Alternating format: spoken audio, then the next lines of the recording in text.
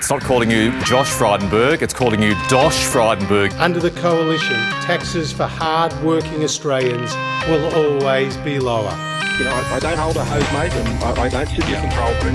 They're answers that only can come from Victoria, I'm afraid, because that's not my job. But I ain't spending any time, though, because in the meantime, every 3 months, a person was torn to pieces by a crocodile in North Queensland. Well, g'day listeners, and welcome to the Two Jacks, our combination podcast going all the way to Hong Kong and all the way around the world and then back to Australia again. And it's a big Sun Nin Hao to Jack in Hong Kong. Happy New Year, mate. Kung Hee Fat Choi. Yes, thank you very much. Yes, and there'll be 16 days. Kung Hee Fat Choi to all of our listeners as well. Oh, absolutely. What you said. 16 days of celebrations in China and in Hong Kong. Many public holidays. Yeah, lots of public holidays. Look, it's a bit of a circus. I've got quite a few Guelo friends who've married into the local families, and they kind of have a love-hate relationship with Chinese New Year. There's aspects of it they find immensely amusing, including the dance of the credit cards. The first evening, the eve of Chinese New Year, is traditional to have a family reunion dinner. And at that dinner, there will be the dance of the credit cards. It's a contest to see who gets to pay for the dinner amongst the family members, because there's status associated with having paid for the dinner, and they want that status. And it's also supposed to bring you luck. So have you ever seen three or four Cantonese blokes waving their credit rounds and yelling at each other to get their credit card swiped first? You know what I mean. It would be a marvellous scene. I did see this sort of play out, albeit in a different cultural context, in The Sopranos, where the big man Tony Soprano was hosting his children for dinner, and his daughter's boyfriend paid for the dinner, and Tony gave him the big death stare and gave him a big spray as well. It's my job to pay. And, Well, there's even sort of argy-bargy about who gets to sit where. When you walk in, you best sort of, if you're a smoker, light up a gas bag, because it's going to take 10 minutes to work out. A little while So how is Hong Kong at the moment? I know that there have been limited numbers allowed across from the mainland, so it would be relatively quiet, I would imagine, as compared to previous years, or perhaps pre-pandemic years. It's always quiet at Chinese New Year. Everyone's Hong Kong's not a quiet city, but there are no building sites going or renovations in flats going. The restriction on numbers is a bit of a farce, really, because they haven't gone close to reaching the quota on any given day. Right. And that's about 50,000? 50,000. It's still predominantly Hong Kongers going to visit people in the mainland rather than mainlanders coming here. And no one's quite sure why that is, but that will even up in time. And 50,000 might sound like a lot when you say it quickly, but for an island city like Hong Kong, it's not that many people. No. Pre-pandemic, our visitor arrivals were 20 million plus per year. Okay, and of course now we're speaking of the pandemic in China, and had a chat to a mate of mine, very good. A friend of the podcast, Jack, and big g'day to Bill, and a Sun Nin Hao to you. And he was reporting that his home village on the Hainan Island had around about 80% infected with COVID. And that's in the beautiful Hainan Island, which is the Gold Coast of China, really. That reflects the national figures. The head of China's CDC, he thinks that the latest wave is about an 80% infection rate. 80%. That's about a billion people, by the way. It's a tick over a billion, isn't it? I think it's getting close to 1.2 billion. So that is a massive amount of infection. Yes, it is. And they are recording a number of deaths. My best guess is that they will come up with a number in about a year's time and tell us that was the figure. And it will be a little bit better than America's numbers. and it will show the superiority of the Chinese approach. You're a very cynical man, Jack. Very cynical man. Look, I wrote a piece last week moving back to Australia. In fact, we can't move back to Australia because, according to flat earthers, or at least some of them, Australia doesn't exist. And this came about from online pondering. Well, I read this and I thought they're probably right. You see, I reckon you're not in the Southern Highlands of New South Wales. You're just over on the Kowloon side, Clearwater Bay or somewhere in the New Territories. I would possibly be in Lima, Peru, claiming to be an Australian, and actually on the wages from NASA, because that's what the conspiracy theory leads to. Australia does not exist. All tourists who come to Australia are either dumped in South America or on a Pacific island somewhere, which means commercial airlines and their pilots are in on the scam. Yes, and a bit like 9/11, mate. The pilots and everyone's in on the scam. I had to go through a special accent college so I was able to come up to Hong Kong. We'll talk about accents elsewhere around the world, not far from Australia, which doesn't exist according to flat earthers. It is a bizarre theory, and people sort of do mock flat earthers. Their numbers are growing, driven by the fact that a lot of rappers are now flat earthers, Jack. And, of course, Shaquille O'Neal has tinkered with flat earthing himself when he came over to Australia to promote The Voice in a sort of rather odd press conference.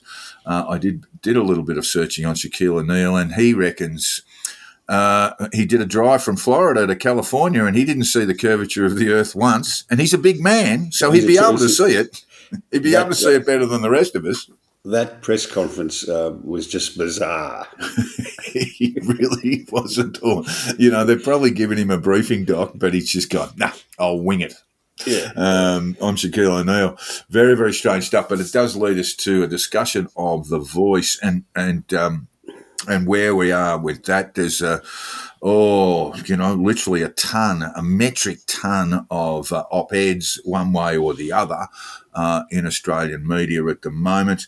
But the big news really, and I want to ask you whether it affects The Voice, is a certain amount of lawlessness in Alice Springs, a crime wave there driven by Indigenous youth, the lifting of grog bans, and at the Australian, Liam Mendes has been doing some excellent reporting from Alice Springs and showing a fair amount of violence on the streets and property crime and what have you. Also published a fantastic article today about an Indigenous mother and her two daughters, and she was just basically crying out, I just want to get my daughters educated and give them the best possible chance in life. Excellent article, and I recommend it to you, to all our listeners. Jack, the opposition leader Peter Dutton has said that the AFP should be called in. The NT government, which is a Labor government, of course, has said they are determined not to make any calls which they would think are race-based policies, which include grog bans. Should the feds move in,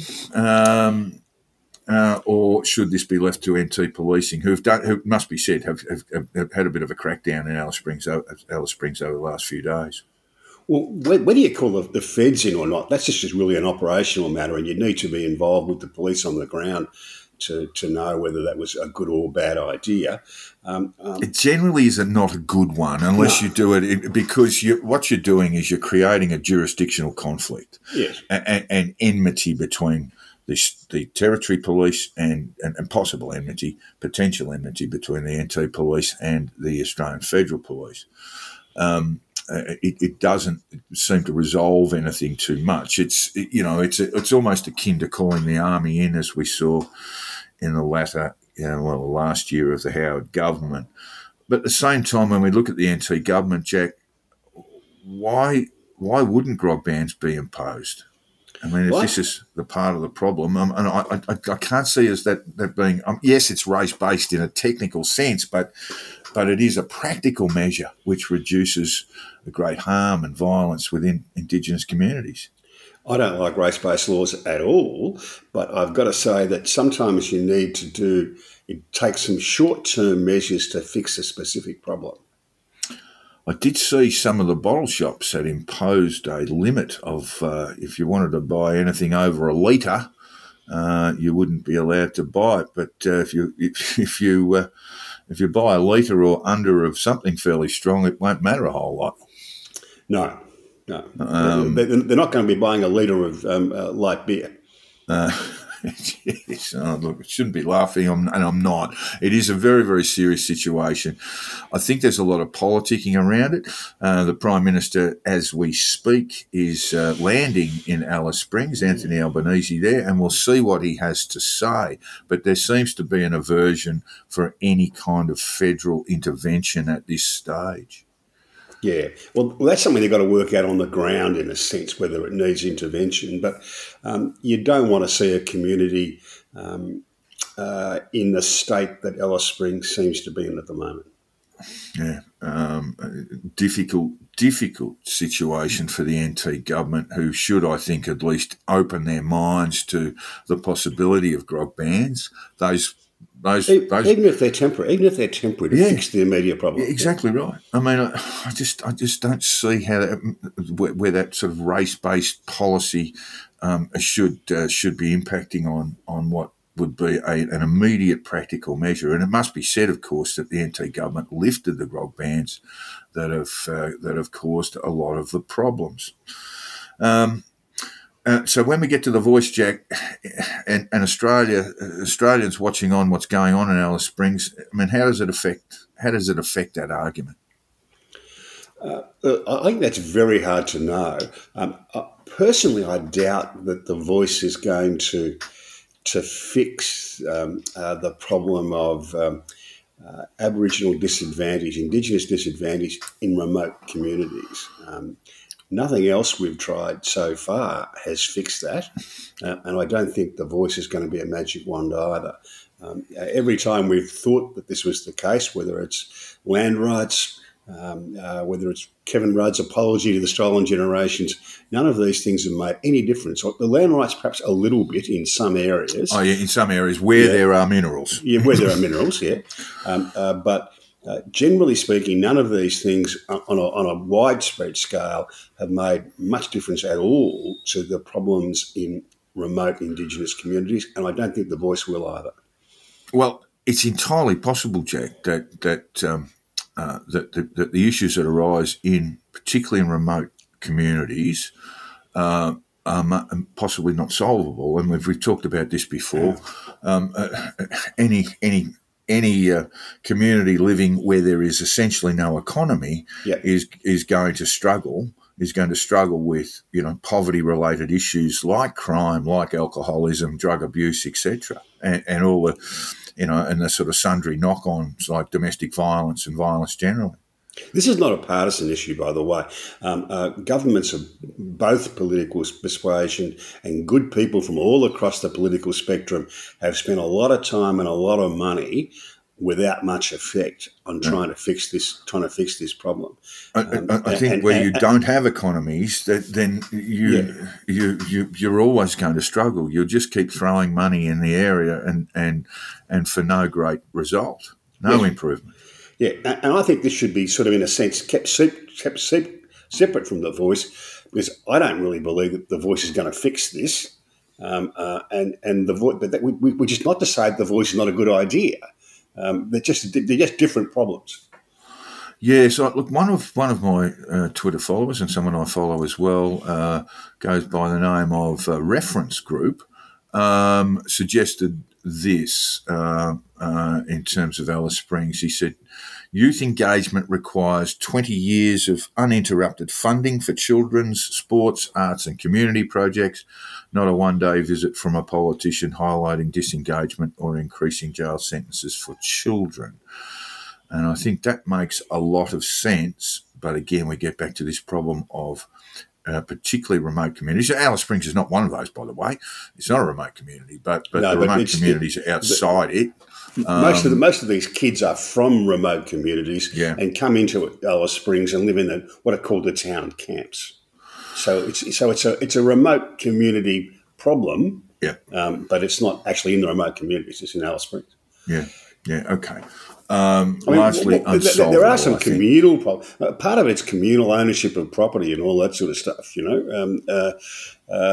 It's hard to build an economy in these remote places because they're remote, but it's also hard to build it within the cultural context of communal ownership, etc. And that's a really tricky problem to address, but it's going to have to be at some stage. Yes, indeed. All right, Jack, you've come up with an issue close to your heart, particularly with your professional background in immigration law. And it would seem that there is a 38,000 backlog of asylum claims at the Administrative Affairs Tribunal. Jack, how has that happened? It's happened because the reason why this usually happens is that someone's found a little hole in the system, and the backlog actually creates a further backlog. It's sort of a snowballing effect. Right. So once you've got a long backlog and people know it's going to take years, 2 years or 3 years or 4 years to have your asylum claim dealt with, then if you want to stay in the country, if, for instance, you're here from the Pacific Islands on a agricultural work visa, or if you just want to come into the country as a tourist visa from, in this case, Malaysia and China, you can come in and your immigration agent will fill out an application for a protection visa, and you will get a bridging visa for the meantime. While that's dealt with, and that means you can stay in Australia and probably work illegally for 2 or 3 or 4 or 5 years. Oh, so you can't work on that temporary bridging visa? Generally speaking, no, but they do, of course. Right, yeah, but they're actually going to be subject to exploitation as workers there too, aren't yes. they? Yeah. So it's not a good situation. Where are these 38,000 applicants essentially from? Are we sort of looking at places like Sri Lanka? You mentioned Malaysia before. A lot of them came initially from Malaysia and then from China. Right.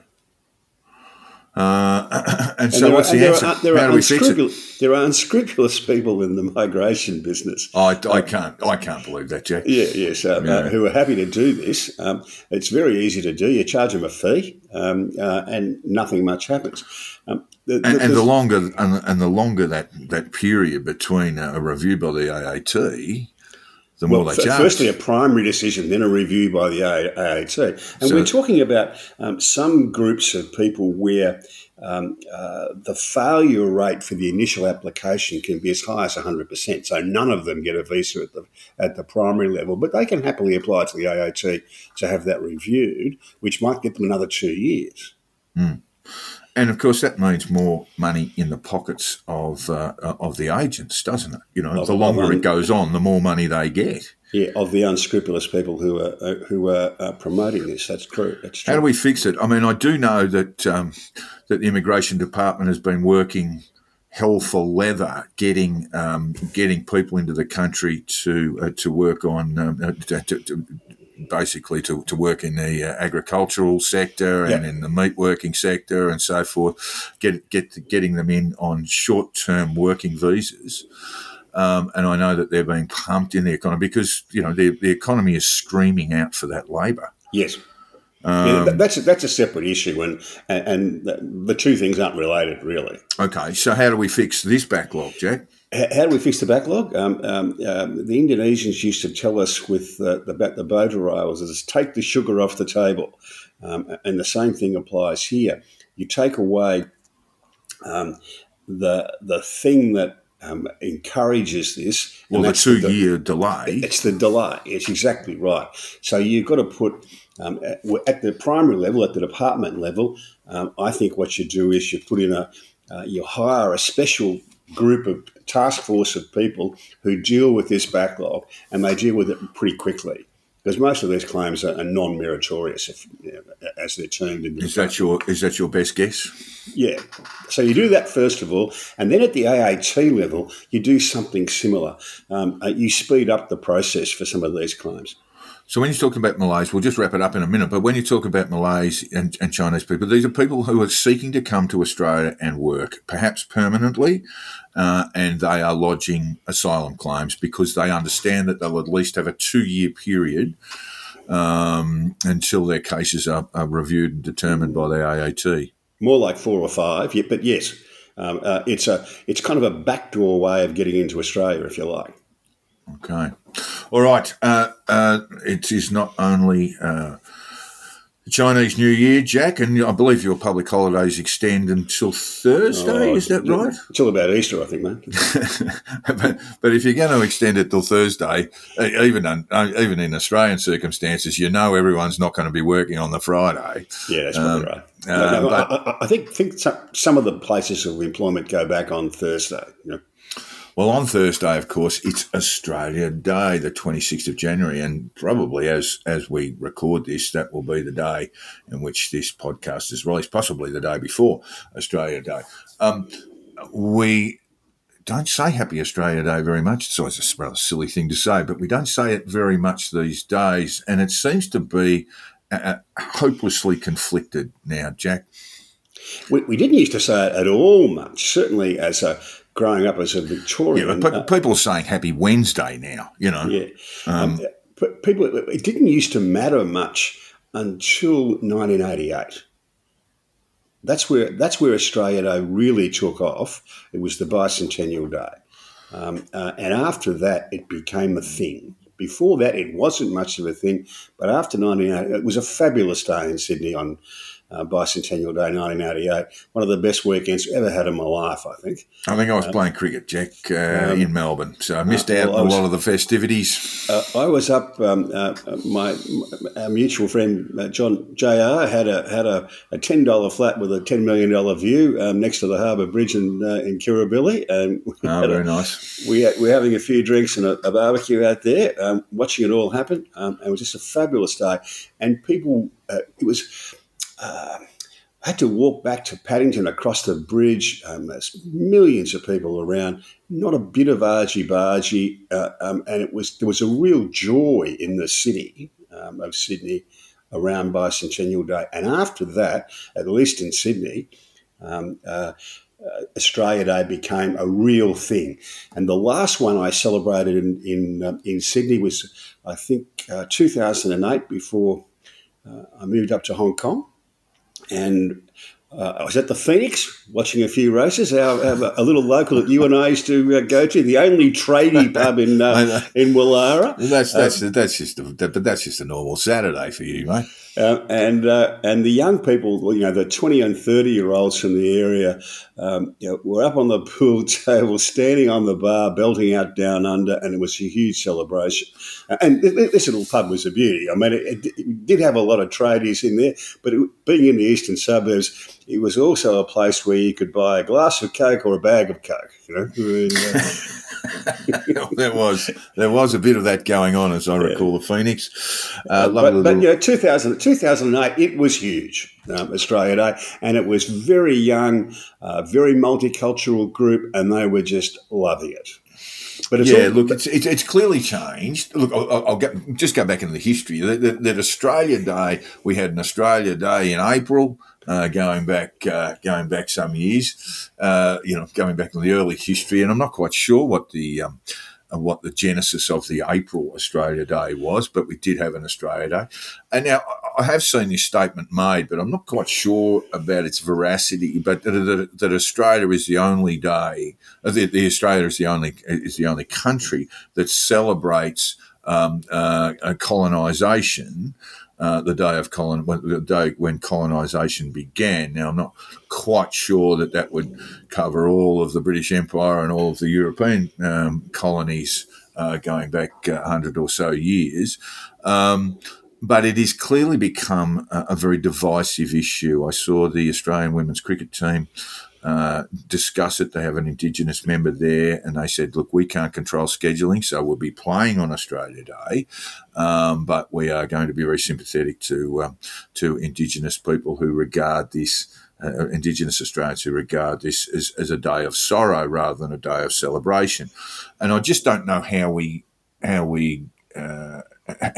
resolve this issue. I saw Rowan Dean has imposed a self-imposed boycott of Kmart, who are not selling Australia Day flags and what have you. Culture war stuff just all over the place. Personally, I think it will solve itself. I think it will. I think it sort of came out of nowhere with 1988, yeah, and it might disappear back into nowhere like it was pre-1988. Who knows? But let the natural cultural almost an organic sort of an organic sort of movement, and I think we're getting well on the way whether we might have a change of date. We can't have January 1 because we already have January 1. January 1 really was the day in which this nation was created, and our bloody forefathers should have thought about that and said, look, let's just do this on January 2 and then we can have a longer weekend than usual. It was really, really just lacking foresight. Yeah, in any event, I think the 26th is the wrong day, even if you're celebrating the arrival of the colonists, because that was just the day they planted the flag. The real celebration should be the day 4 or 5 days later when they let all the blokes and the girls off the boat and gave them a ration of rum or three, Yes, and Sydney's first party started, And look, I would think it would be fairly unacceptable by today's standards, the sort of behaviour. Oh, I don't know. that took place there. Well, certainly it horrified the governor, yes. And there were threats of hangings if this sort of behaviour continued.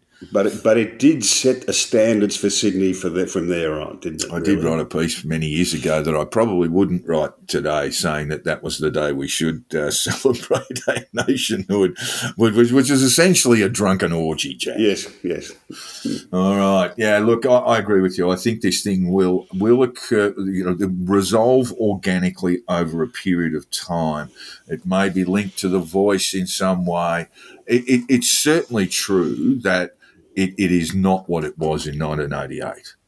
And companies are offering people the ability to work and take another day's leave elsewhere and so forth. There is a great deal of division around it, and that'll be the way it's reported again. A day of sorrow for Indigenous Australians. We understand and appreciate that, whereas basically other people who have migrated to Australia, not so much colonists, not so much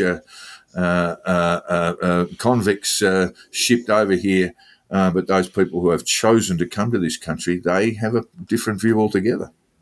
Yeah, and most of us are in the second category, where the descendants of migrants who came a long time after 1988. But there is a lot to celebrate about what's been done in Australia since then. All right, so that takes us all the way past Australia Day, the 26th of January. It's also sort of rather poorly placed. I suspect employers are a little bit annoyed by it because everyone's just coming back, been back for a couple of weeks, and then they're off for another holiday. Well, if you talk to people from other parts of the world in Hong Kong who work in the financial services sector, they'll say, well, Australia Day is kind of the marker. There's no point in bringing anyone in Sydney until after Australia Day because they're all at the beach. That's well, it's not so much these days. Yeah, I know. It used to be that way. And basically, Australia was on holidays until the 27th of January. It's not so much. I've noticed a bit of a change there that the people are coming back much earlier now. So really that post New Year's period, people are back at work by the second week of January, and then we stop for Australia Day. If you wanted to perfectly separate these things, you'd look at Easter, you'd look at New Year's Day, and you'd plonk something right in the middle of it and break up the drudgery of work, Jack. You mean like Moomba used to be in Melbourne? What was that all about? That was Labor Day. That was a Moomba Day. We used to call it Moomba Day as kids, but it was our Labor Day, the celebration of the 40-hour week in Victoria. And that also coincided with, well, I think it was generally Lou Richards in the back of a convertible being praised as the Victorian of the Year. Less said about Zig and Zag, it must be said. I think Zag was the man who was accused of child sex offences. In the States, Jack, what are they going to do? And maybe we could ask this question of some of our own political representatives. But what are we going to do about some of these candidates who are clearly inappropriate? I mean, we've got George Santos there, the fabulous from Brazil, if you believe he's from Brazil, where he may or may not have been a drag queen. Setting himself up as a Jewish representative, earning the support and financial support of Long Island communities who voted Republican for the first time in a long time, and then they end up getting a black. Well, George Santos may not actually be his name. Yes. He certainly has used a number of names down the years. We know that at this stage. It's an extraordinary story. You just have to wonder how. Well, it's a primary process, so he's won his Republican primary to represent the Republican Party, and then gone on to win the seat in basically what is a little bit of Queens and a fair bit of Long Island. Yeah, the failure here really isn't the primary process. The failure is that the media didn't pick up on this. The media used to be much more savage about looking at people and seeing what their background was, and they just don't do it. Well, if you promote yourself as one, Jewish, and B, gay, I'd suggest that ticks a lot of boxes in terms of the way the media will view you. That Santos, the stuff that was written about Santos, and Adam Creighton from the Australian happily acknowledged this, that he looked to be. On what he was presenting about himself, he looked to be, in a sense, the sort of the future of the progressive wing of the Republican Party. Yeah, all he needed was a bit of a limp, really, didn't he? So that is horribly cynical, Jack. I've only just got that.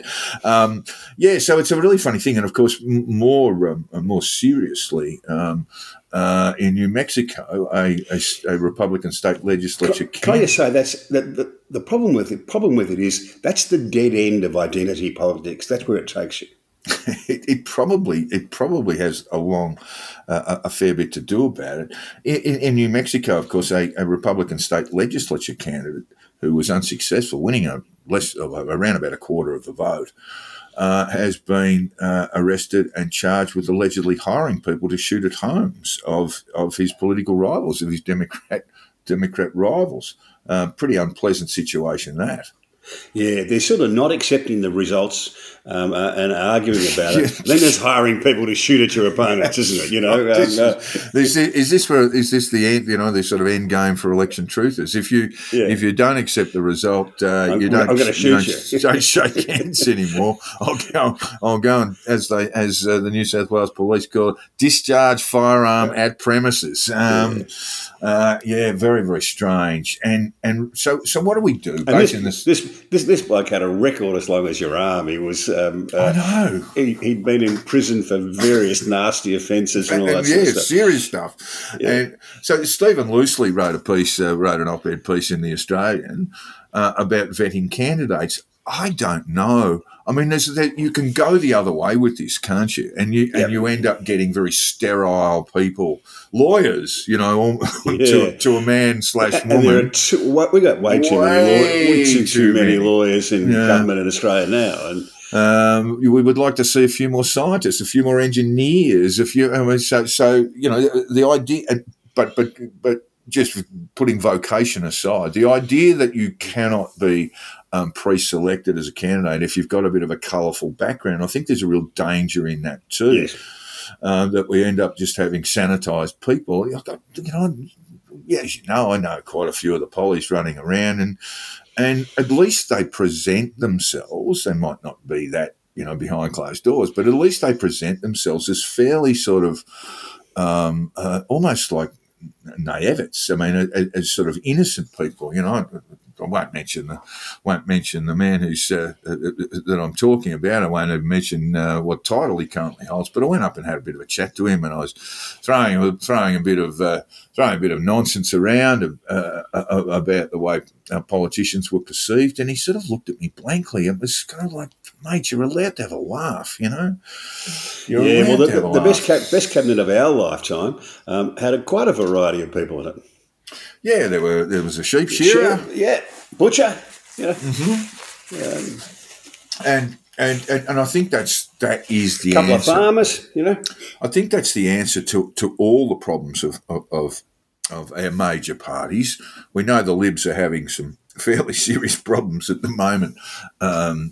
And we'll talk about the New South Wales. We'll probably put that on the list to talk about next week, Jake.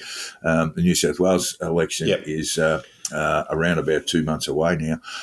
But there have been some real problems in terms of pre-selecting people, and of course with the death of Jim Molan, there's been a bit of speculation about who should fill it, including Tony Abbott. And that was just a thought bubble from Michael Kroger, it must be said. But you think that's not really progressing anything, is it? The most likely candidate is the CEO of Catholic Education in New South Wales, who's also a male. But you do find the sort of shenanigans occur when you do get these casual vacancies in the Senate, for example. Yeah, well, I really like Stephen Leslie's pieces in the paper, I've got to say. I think he makes a good contribution, but I think he got this one wrong. Yeah, terribly wrong. And it's not just we have too many lawyers. I think we still have too many professional politicians. You need some professional politicians, but I think we've got too many people whose only background really is student politics. Then worked as a staffer. And that's both sides, by the way. Student politics. This is not a partisan thing. This is I think student politics. Across the work as a staffer. Bang into the Parliament. Yeah. Whether it's the Senate or the House. I mean, if you're in the House, at least you can claim to be popularly elected. I don't think you could say that so much with the Senate. And really we have no experience of life outside perhaps what we might call the darker side of politics. Yeah, never had to make a budget, never had to run anything, and I think had to employ people. Yeah, or sack people. So I think that's a problem.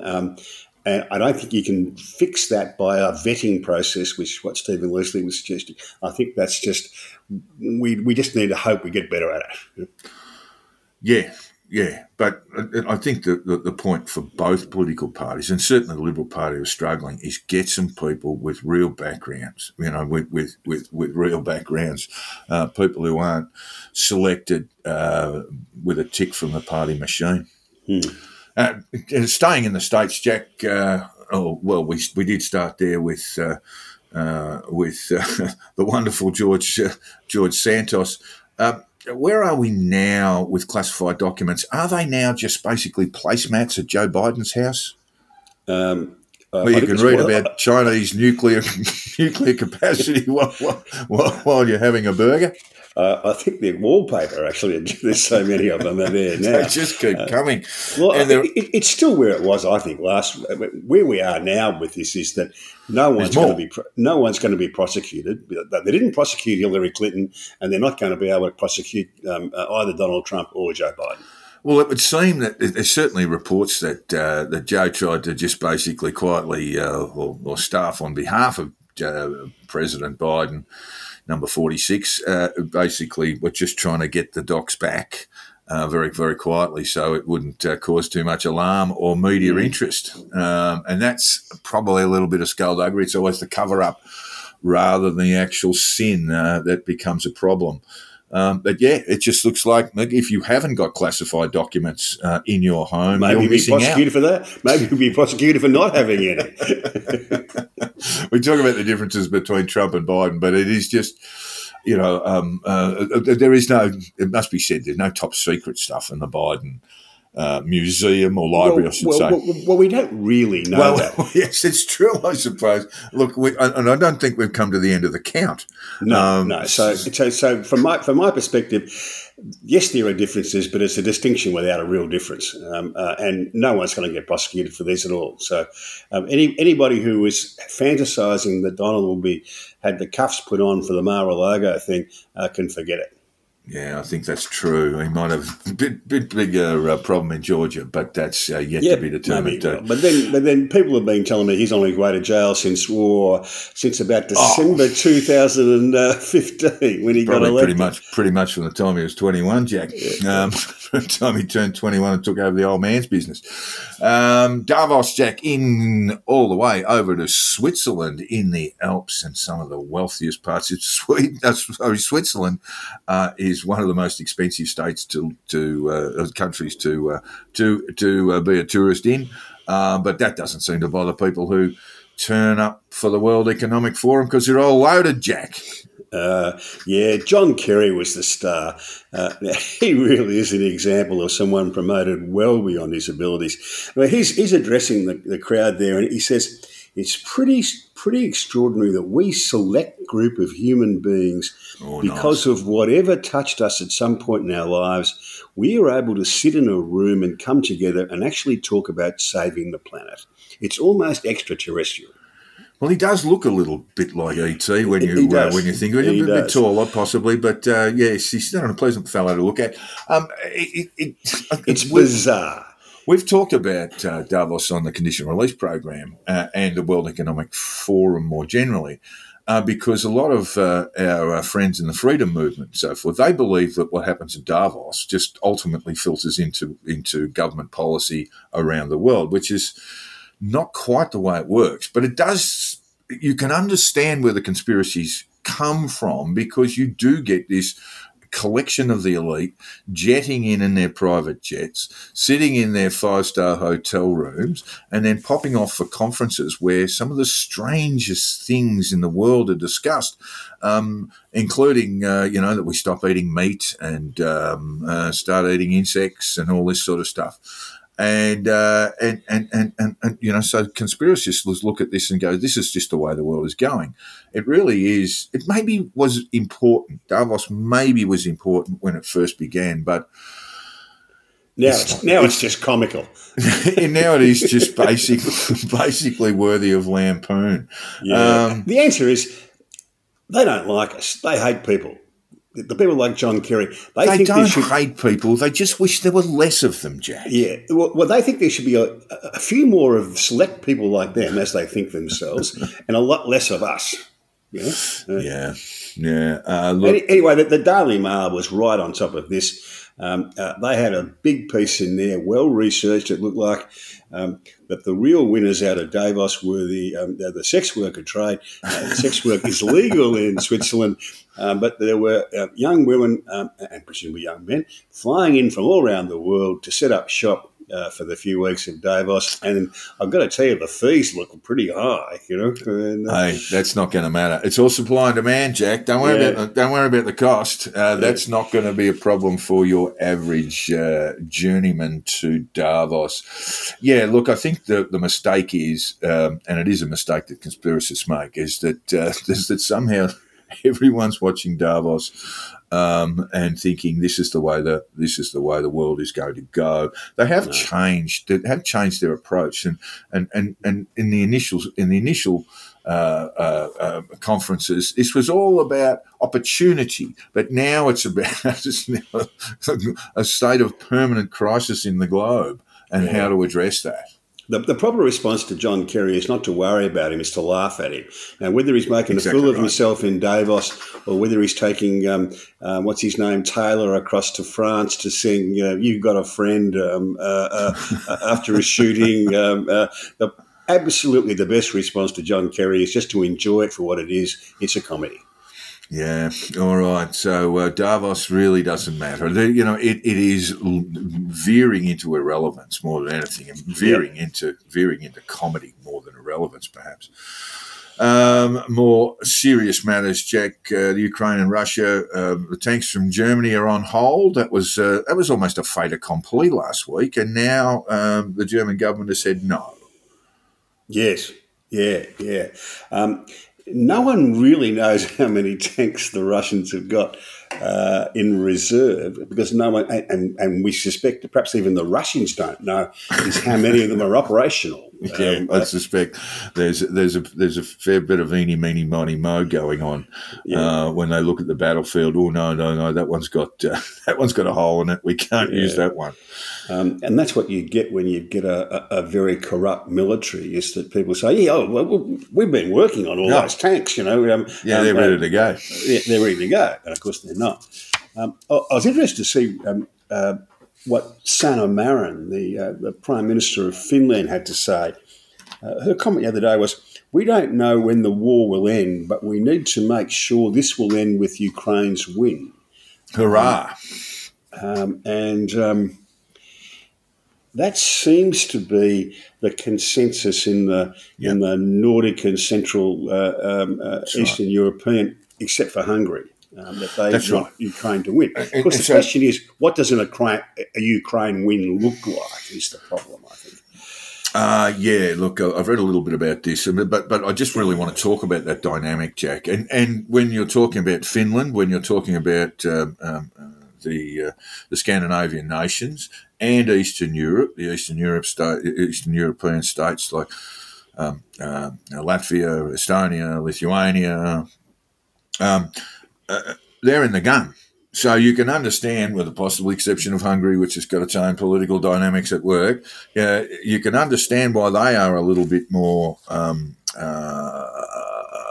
belligerent towards the Russians than the rather lazy Western Europeans are, like the French, the Spanish, and the Germans, because this is, to them at least, existential. Yeah, they really can see Russia from the kitchen window. That's right. Unlike who was that, the vice presidential candidate? Yes. God, she had another crack as Alaskan governor, didn't she? And got the flick.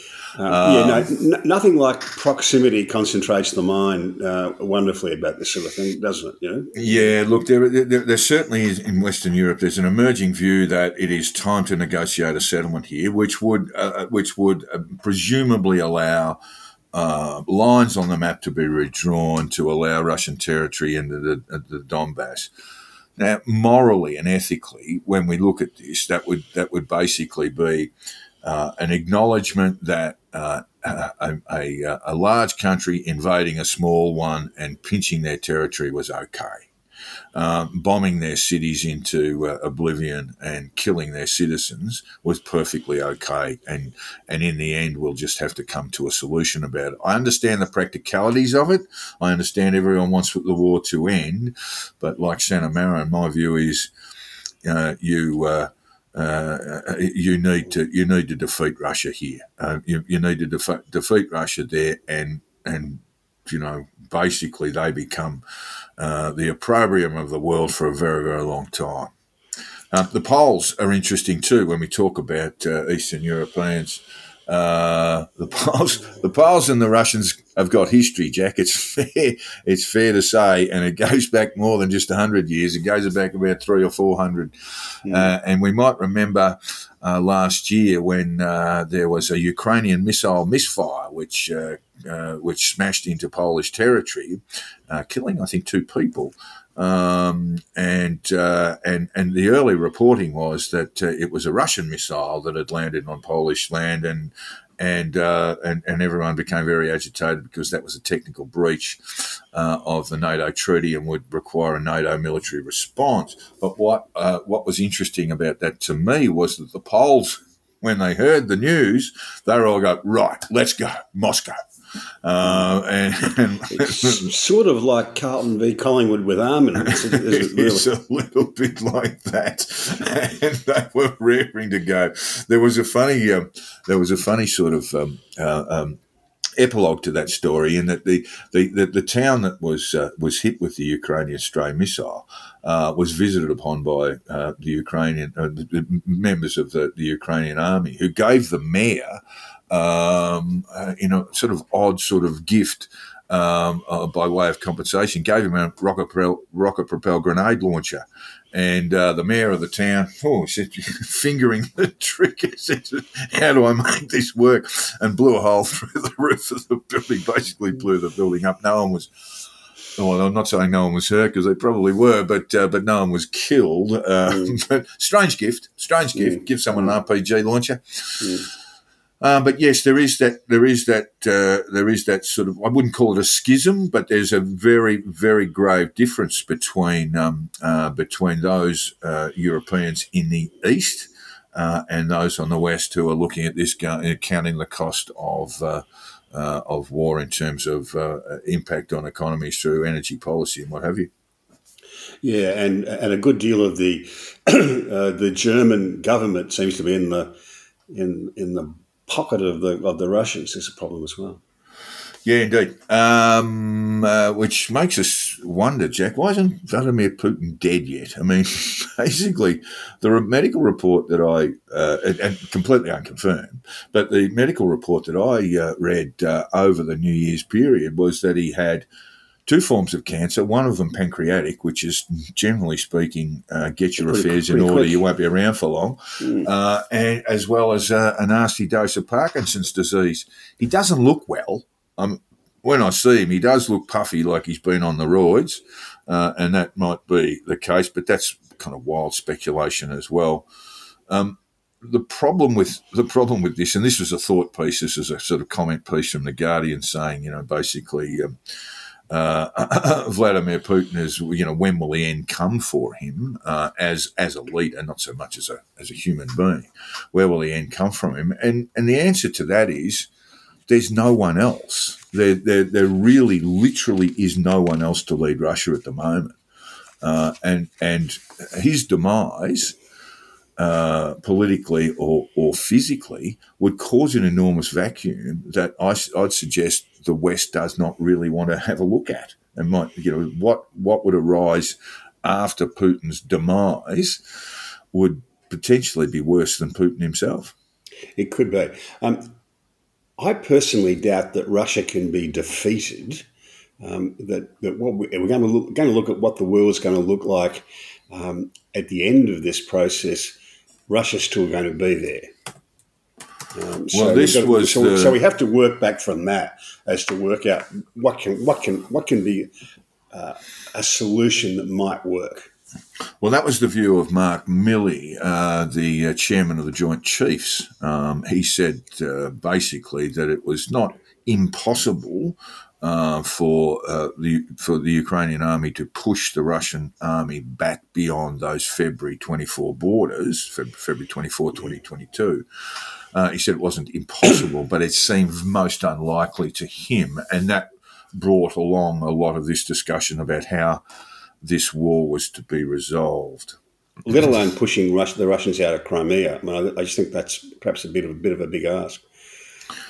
Yeah, look, over in the UK, Jack, and this happens all over the world, and particularly in Australia. When's the last time you had a fast food burger?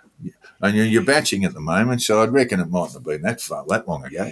Probably about a week or so ago, I had a. Well, anyway, when I was having my most recent little dose of COVID, I got Deliveroo to bring me a burger and fries. Was that from any particular chain, or was that one of your indies? A place called Flame. It's an indie, yeah. Oh, yeah. No, I think they might have some sort of representation here too. No. This is just a whole. This is it. Oh, okay. Well, look, if Professor Susan Jebb, who's the chairwoman of the Food Standards Agency in the United Kingdom, is anyone to go, you have committed a thought crime, Jack. I have. Just even talking about it. She said that advertising of junk food is undermining people's free will. She said, while it is a choice to eat sweet treats, people can help each other by providing a supportive environment. Oh, good Lord. She told The Times, we all like to think we're rational, intelligent, educated people, who make informed choices the whole time. And we undervalue the impact of the environment. If nobody brought cakes into the office, I would not eat cakes in the day. But because people do bring cakes in, I eat them. Now, okay, I have made a choice, but people were making a choice to go into a smoky pub. She really doesn't like cakes, pubs, or burgers, Jack. With smoking, she said, after a very long time, we have got to a place where we understand that individuals have to make some effort, but that we can make their efforts more successful by having a supportive environment. You need a supportive environment, Jack, always. Always, yes. We still don't feel like that about food. She wants to ban. She wants to shame people. That's what she wants to do. She wants to shame people not to take a cake into the office on your birthday. And that's that sugar rush you need just to get you through the afternoon. There's just no end of anywhere anybody might be having a bit of fun. These people will be trying to stop it. You know. She also insisted restrictions on advertising junk food were not about the nanny state, but would instead tackle what she described as, and I quote again, complete market failure, where sweet goods take precedence over vegetables. Advertising vegetables, Jack, it's a tough thing to do.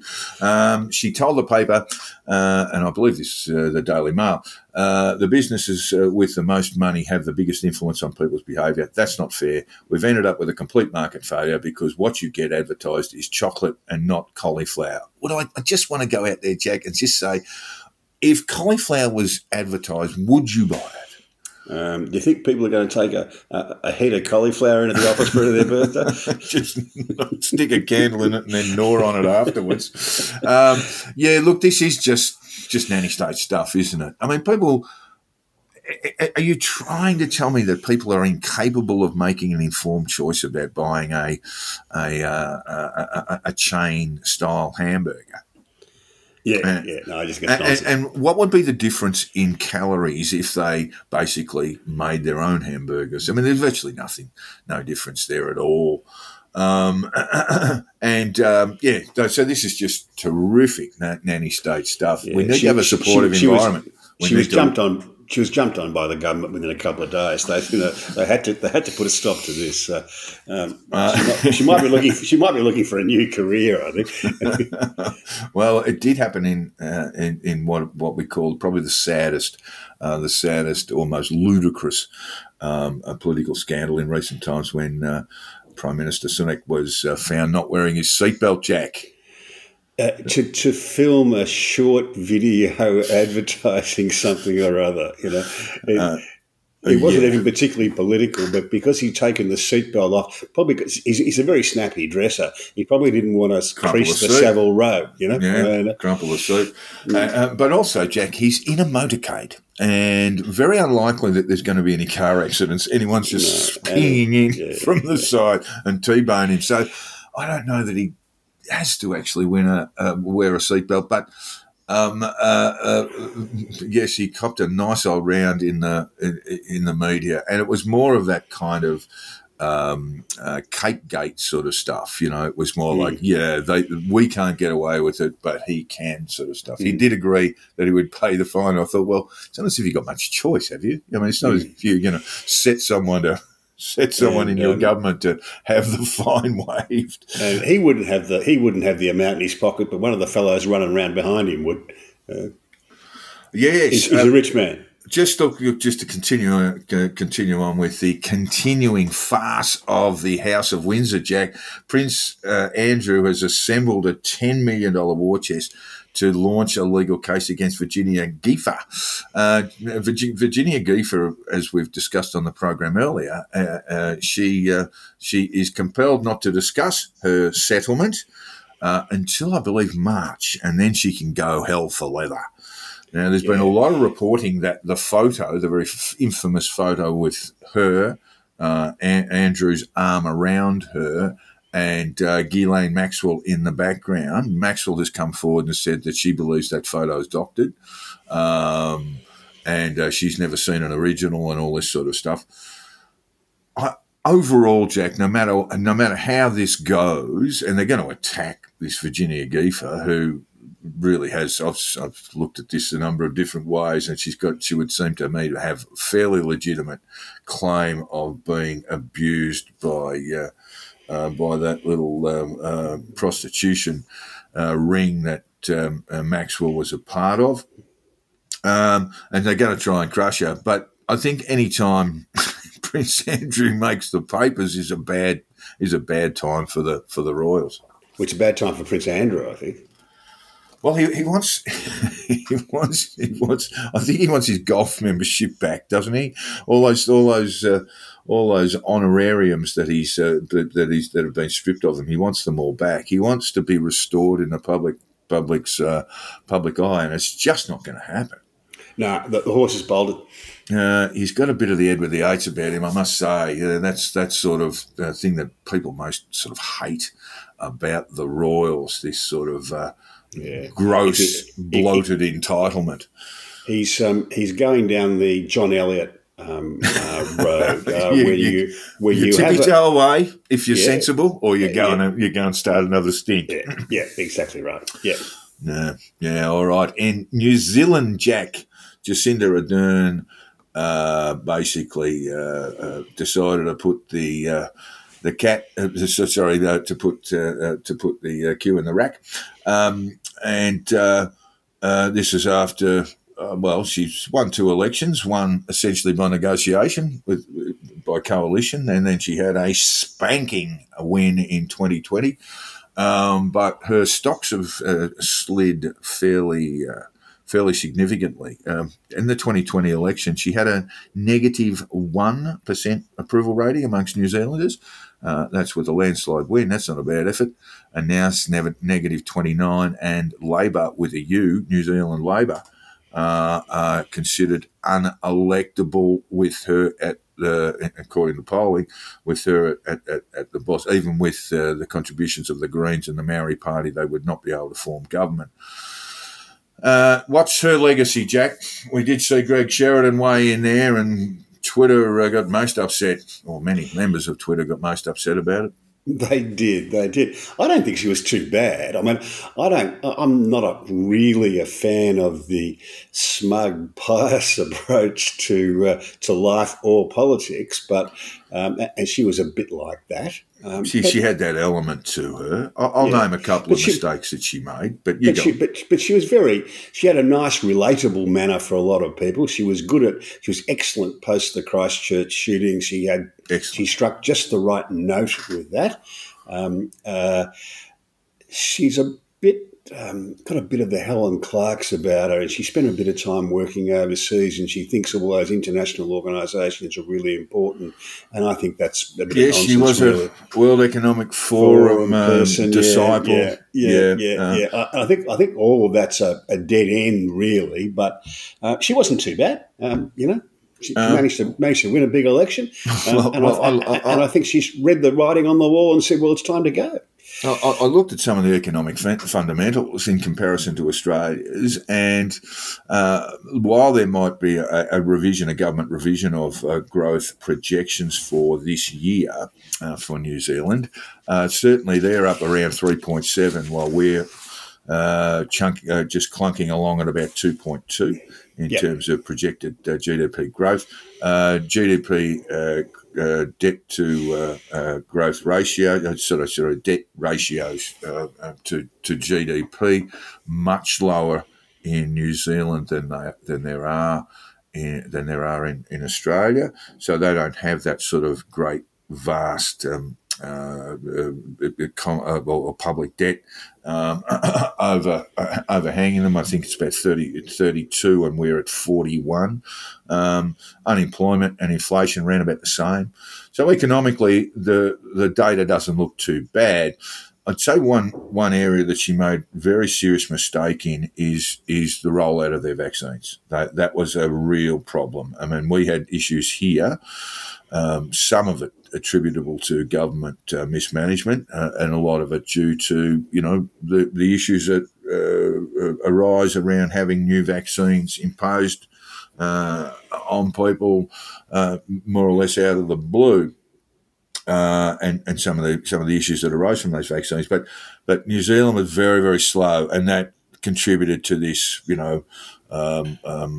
fortress New Zealand sort of policy for a very long time, and long lockdowns and all that sort of stuff until they reached a level of vaccine rate high enough for them to open up. So that was one real problem. One of the things that the progressives who love her are not inclined to admit is that she was a low immigration PM.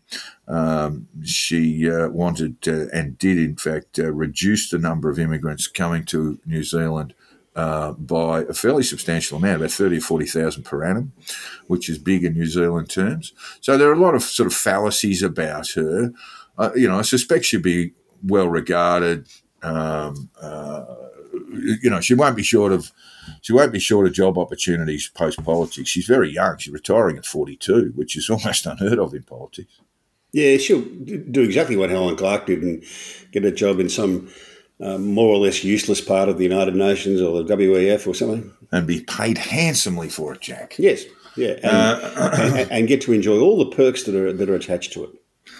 Well, the great news, I think, about the political denouement of the Ardern prime ministership is that she's being replaced by a man with the most New Zealand of names, Chris Hipkins. Yes. And I'm presuming that his ancestors arrived in New Zealand with the surname Hopkins, but it just got mongrelized over the years, and now he's Chris Hipkins. We're going to have to train our Aussie news readers to say it with the correct accent. Without laughing. And just as a bit of a background, Hipkins has been in Parliament as long as Ardern has been. He holds a BA. He is a bit of he was one of dozens arrested protesting the Tertiary Review Green Bill at Parliament. He was a student president at the Victoria University of Wellington. And that group were the dozens arrested, I think 40 of them, received an apology. They were all convicted, and they received an apology and an award of over $200,000 was shared among Chris Hipkins and 40 odd other protesters over some particular scandal in New Zealand over funding of tertiary education. And he also worked for Helen Clark, Jack, as a parliamentary advisor. So he's basically pretty much typecast as the modern politician, Jack. He's not a lawyer, to his credit, but he is. He's made every other kind of mistake. Yes, that's right. So it's a wonderful thing having Chris Hipkins there, and we'll find out a little bit more about him. Been in the Parliament for a long time, knows what he's doing, and I think he's to be sworn. And looks about 12. He's so he would look. I actually don't know his age. Yeah, he does look. He's what is he? 22, 44, 45, 44. And he's about to be sworn in tomorrow, Jack, on the 25th of January, and he is at the moment he's sort of got a super ministry involved, including the public service, education, etc. So he knows how government works. And we'll see how we go. New Zealand election due later this year, Jack, and he's starting from well back in the field. All right, now there are two types of people in this world, Jack. Well, we'll exclude ourselves from this. We're rational, logical people, but there are two types of people beyond that, and that is the net zero obsessives and your anti-vax, anti-lockdown groups. And there is basically no space between them in terms of idiocy. But net zero is rearing its ugly head again. Mask mandates and mask mandates and even the suggestion of lockdowns, not entertained by government at all, by the way, because we're seeing COVID numbers grow all around the world, particularly in Australia. Yeah, well, the net zero thing, hot off the presses this morning. The news from the UK is that they've got a cold spell there in the UK, and they have sort of signed up to a net zero approach. And the national grid, which runs their power supplies over there, are actually paying people to not use power tonight in the UK in order to prevent a blackout. This is the problem you get. Well, they'll have to go and buy burgers, Jack. They'll have to go to Macca's. This is completely contrary to what they're saying. This is what you're trying to do when you try and transition away from fossil fuel produced power to renewable power when you haven't got the storage capacity and you haven't got the technology to make it work in the short term. You're going to have to take a longer term view of the world than that. Yeah, look, they do. I don't have a dig here, Jack, but they do have a brand spanking new nuclear power station in Somerset, which just sadly hasn't come online yet. It's only been 25 years in the construction, so, any time now. And look, we are going to have a chat, a serious chat, actually. We want to have a chat because the US nuclear, and this is next week, we'll set it aside for next week, the US Nuclear Regulatory Commission has certified the design for what will be the United States' first small modular nuclear reactor. This is what the Coalition and the National Party, in particular in Australia, are advocating as a possible solution to as a part solution. Where they see them being used is, for instance, in the mining area, where you can put them in a remote location, and rather than try and run or have diesel power for the mine, you stick one of these out in the middle of Western Australia or something, and you run the neighbourhood mines out of it. We're talking about 50 megawatts, so we're not talking about something that could power a city. No. And so, look, the important thing about this is not, that we are going to discuss it. That is a very important thing. We're going to do that next week and do that in a rational, objective way. But really, it's the first time we will have seen. Well, there is one operating in China, as I understand it. I believe so, yes. But beyond that, it's really just artists' impressions that we're looking at in terms of what a small modular nuclear reactor might do. Going to do some work on that, and we'll have a chat about that next week. The big ones, they take a long time to build and cost a lot of money. Over in sport, Jack, have you been watching the cricket or have you veered into wokeism and watching the tennis? Well, I've been public holidays here, so I've been gathering with a few friends for a late afternoon drink, and they've been winning the vote, and we've been watching the tennis. The tennis, mainly because I'm surrounded by Americans at the moment. So. Well, I think last week we were talking about how it's going to be great to see how Nick Kyrgios went, but he pulled out. He went. He didn't last long. He was seen on a scooter disappearing with I think it was Herald Sun claiming that he was illegally using a scooter riding around the city streets with his girlfriend. But didn't impact on it. Where are we now, Jack? I mean, who's looking like the likely winner in the men's and the women's? We're down to 4, and Djokovic is in great touch. And looks the likely winner. I find him hard. But if he's going to lose, he'll pull an injury, won't he? Yeah, bound to. If he looks like he's going to get rolled into the hammy, he's got like a Michael Clark hammy. Or even if someone gets a bit of momentum up, he will pull an injury time out to stop the momentum.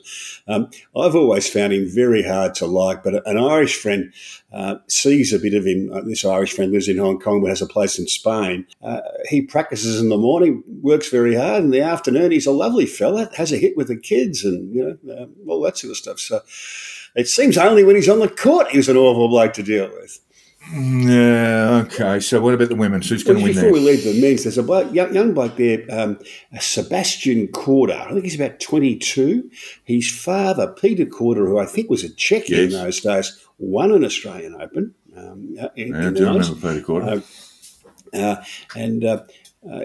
Young Sebastian is the youngest member of the family, and his 2 elder sisters have both won golf tournaments in Australia.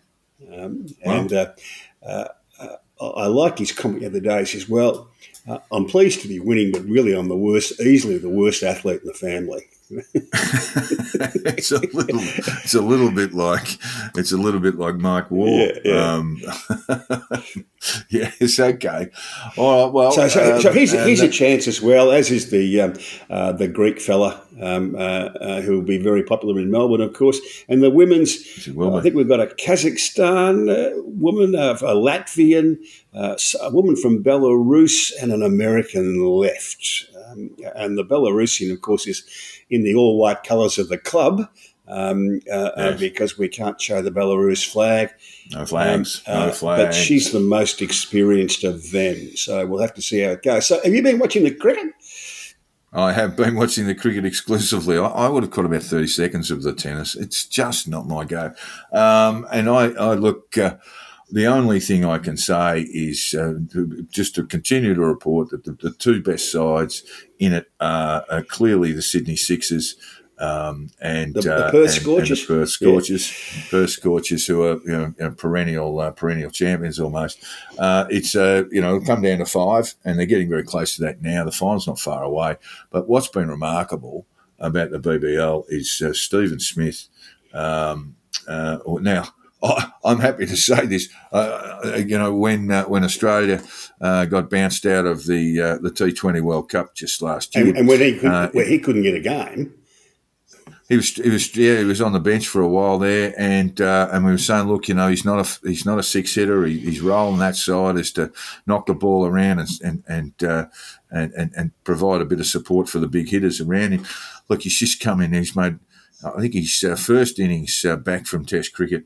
Didn't get many, and then 166 last night. 60, he got 50 in about 18 balls, I think, and he's just spanking them all over the place. The 100 he got on Saturday night in the Sydney Derby was just about the best T20 knock I've ever seen at any level, because everyone else on what was a 2-pace pitch were really battling with their timing, but he's just, I think, 9 sixes and I think 4 fours, and not out at the end.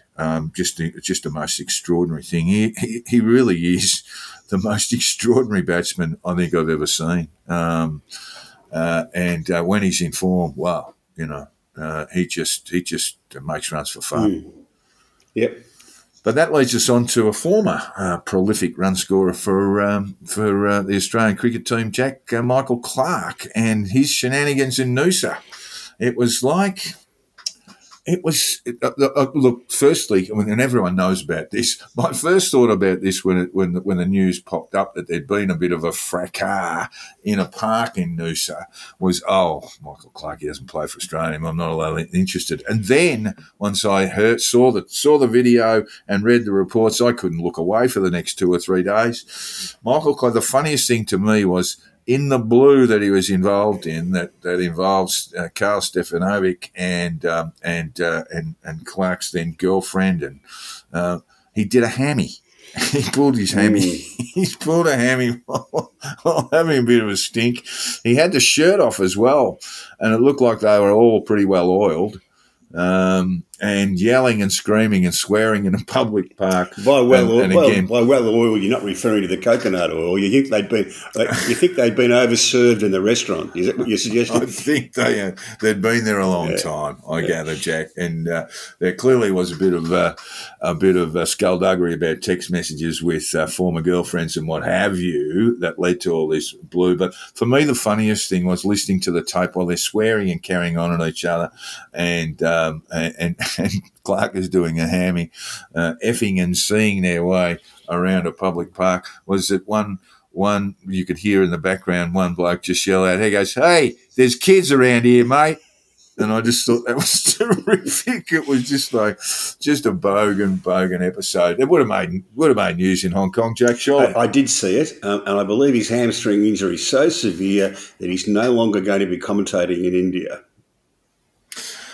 Yes, it would seem the BCCI take a very dark view on these kinds of shenanigans. So they, the upcoming tour of Australia and India, the 4-test series there, it would seem that Michael Clarke has been overlooked. He has got a gig, I believe, covering the Pakistan T20 competition in and around the same time. Well, he won't be being overserved in quite the same way in Pakistan. Yeah, well, there's a lot of cricket being played in India this year. Obviously, the Australian tour, but then there's the ODI World Cup being played there, and Michael might be left out of that. I did notice while all the kerfuffle was going on that on Twitter a certain name was trending very highly, Simon Katich. Simon Katich, well, that of course goes back to the time when after a win in Sydney, the Test team were enjoying some libations in the changing room, and Michael Clarke was very keen to leave. And I believe Jamie Packer's boat had been made available to the side, and he was keen to get there and put on the $500 T-shirt and mix with some lovely ladies, and the other players didn't really want to do that, including Simon Katich, and they came not to blows so much, but they had a bit of a wrestle, and Simon Katich had the hand around the throat of Michael Clarke for some period of time. This is well known in Australian sport, but what isn't perhaps known is that it was relayed later through Simon Katich's father that Simon Katich, after putting the chokehold on Michael Clarke, couldn't get rid of the fake tan off his hands for 3 days. I've only been in the Australian dressing room at the SCG just the once. It was at a Sydney Roosters game. Freddie Fittler took us down there, and I can tell you in there that day was Simon Katich, Michael Clarke, and Brad Haddon. They were they were in the box with us, and they were showing us around. So, but there was no fisticuffs. No, it was all very genteel. Look, my one story about this. It's a great place to go. The Australian dressing room, but the SCG. Beautiful. You just think, Beautiful. Oh God, I remember this is not so much a dressing room story, but I went along for a Victoria New South Wales Sheffield Shield game and the last day of that, and as it wrapped up, there were about 12 people there besides the players, of which I was one. And they all toddled off for a bit of a drink in the dressing rooms, and they left the Sheffield Shield, Jack, just sitting on a seat. I thought I could have knocked it off. I could have walked off with it, and no one would have said boo. But of course, I would have been the worst person in the world, unless in the sporting world. So I left it alone. But it was there to be taken, and it's a rather large shield if you've ever seen it. It is. Well, you used to sit at one end of the bar in the members' bar. For those who haven't been to the members' bar at Sydney Cricket Ground, it's really, really something. It's not that big a bar, but at one end you have the visitors' dressing room, and at the other end you have the Australian dressing room. And if you're having a beer there at the end of a Test match, the players will be walking through the bar from one end to the other to go and have go and visit each other's dressing rooms. It's really quite something. Yeah, they're very close together. In fact, they probably share a wall, don't they? Anyway, NHL, Jack, I don't follow the hockey much. The puck moves too fast. Yeah, I can't. I've got no idea what's happening. What's going on? What's going on? Oh, it's in the net, you know. But there has been a bit of a meltdown. Yeah, huge meltdown. Some bloke who I think's a Russian Orthodox, I think he grew up in Canada, but he declined the chance to wear a special Pride warm-up kit before a match, and his coach said, "Well, that's fine. You don't have to. Don't warm up." You know, and the media were demanding that he be sacked or not allowed to play or whatever. But I've got to say, he was very respectful for everybody involved. He just said, "Just not me." You know? And that's the attitude I think we should take. Fair enough. And that takes us down to, the NFL. And where are we there, Jack? In Super Bowl terms, it's not far away. We're down to about 4. The Super Bowl is about the 13th of it used to be around Australia Day, but now they've got the week off between the two bodies fighting off for their which is titles. Next Monday. That's next Monday, and then it comes on the 13th. Is the final. Is the Super Bowl. So who have we got? Who's left? The Cowboys. the Cowboys went out at the weekend. The 49ers are still in there. The Cowboys went out because their place kicker, who kicks the conversion, I think he'd missed 2 for the year and has missed 5 in 2 weeks. There's not. So we guess we got the Eagles and the 49ers. They play off next Monday American time, and that's the NFL Conference Championship, and the Chiefs, the Kansas City Chiefs, and the Cincinnati Bengals play off there. So the winners of those two will have the week off, and then they'll play in the Super Bowl, Which goes for about 8 hours. Yeah, it's good to watch the highlights package. I've always found. Occasionally, turn my eye to the halftime entertainment, which there's just sometimes it's absolutely spectacular. Yeah. And you've got a bit of a quote for us that I think should be etched into our consciousness, and this comes from the late great, very wonderful Christopher Hitchens, Jack. Yeah, I saw. I hadn't seen it for a long time, but I saw it again this week, and I couldn't resist it. Christopher Hitchens, those who are determined to be offended will discover a provocation somewhere. We cannot possibly adjust enough to please the fanatics, and it is degrading to make the attempt. Well said, that man. I mean, look, my view is this: if people are going to be offended, I think the only response is to be even more offensive, isn't it? Yeah. If you're going to be offended, go right ahead and be offended. And you want to give us the word of the year, not for this year, but for last year, as that's all happened. Polarisation. Yeah, I'd have to agree with Everything's that. always about polarisation. Oh, and anyone who's recently died has been a polarising figure. Yeah. There have been many polarising figures have fallen off the branch in the last year, but this is a really interesting. I just don't know the metrics for this, but this is a really interesting graphic, and we'll actually put it up on the shitposting page, the conditional release program shitposting page. Yeah, and it is saying that there are 6 countries that are severely polarised, and that includes Colombia, the United States, South Africa, Spain, and Sweden. Jack. I was more amused by the countries that are not polarised, which are Malaysia, I did notice, India, run us through a couple of them. Singapore, the Emirates, and China and Indonesia. And at least a few of those, the reason they're not polarised is because you're not allowed to have an opinion they don't agree with. You are not allowed to be polarised. Yeah.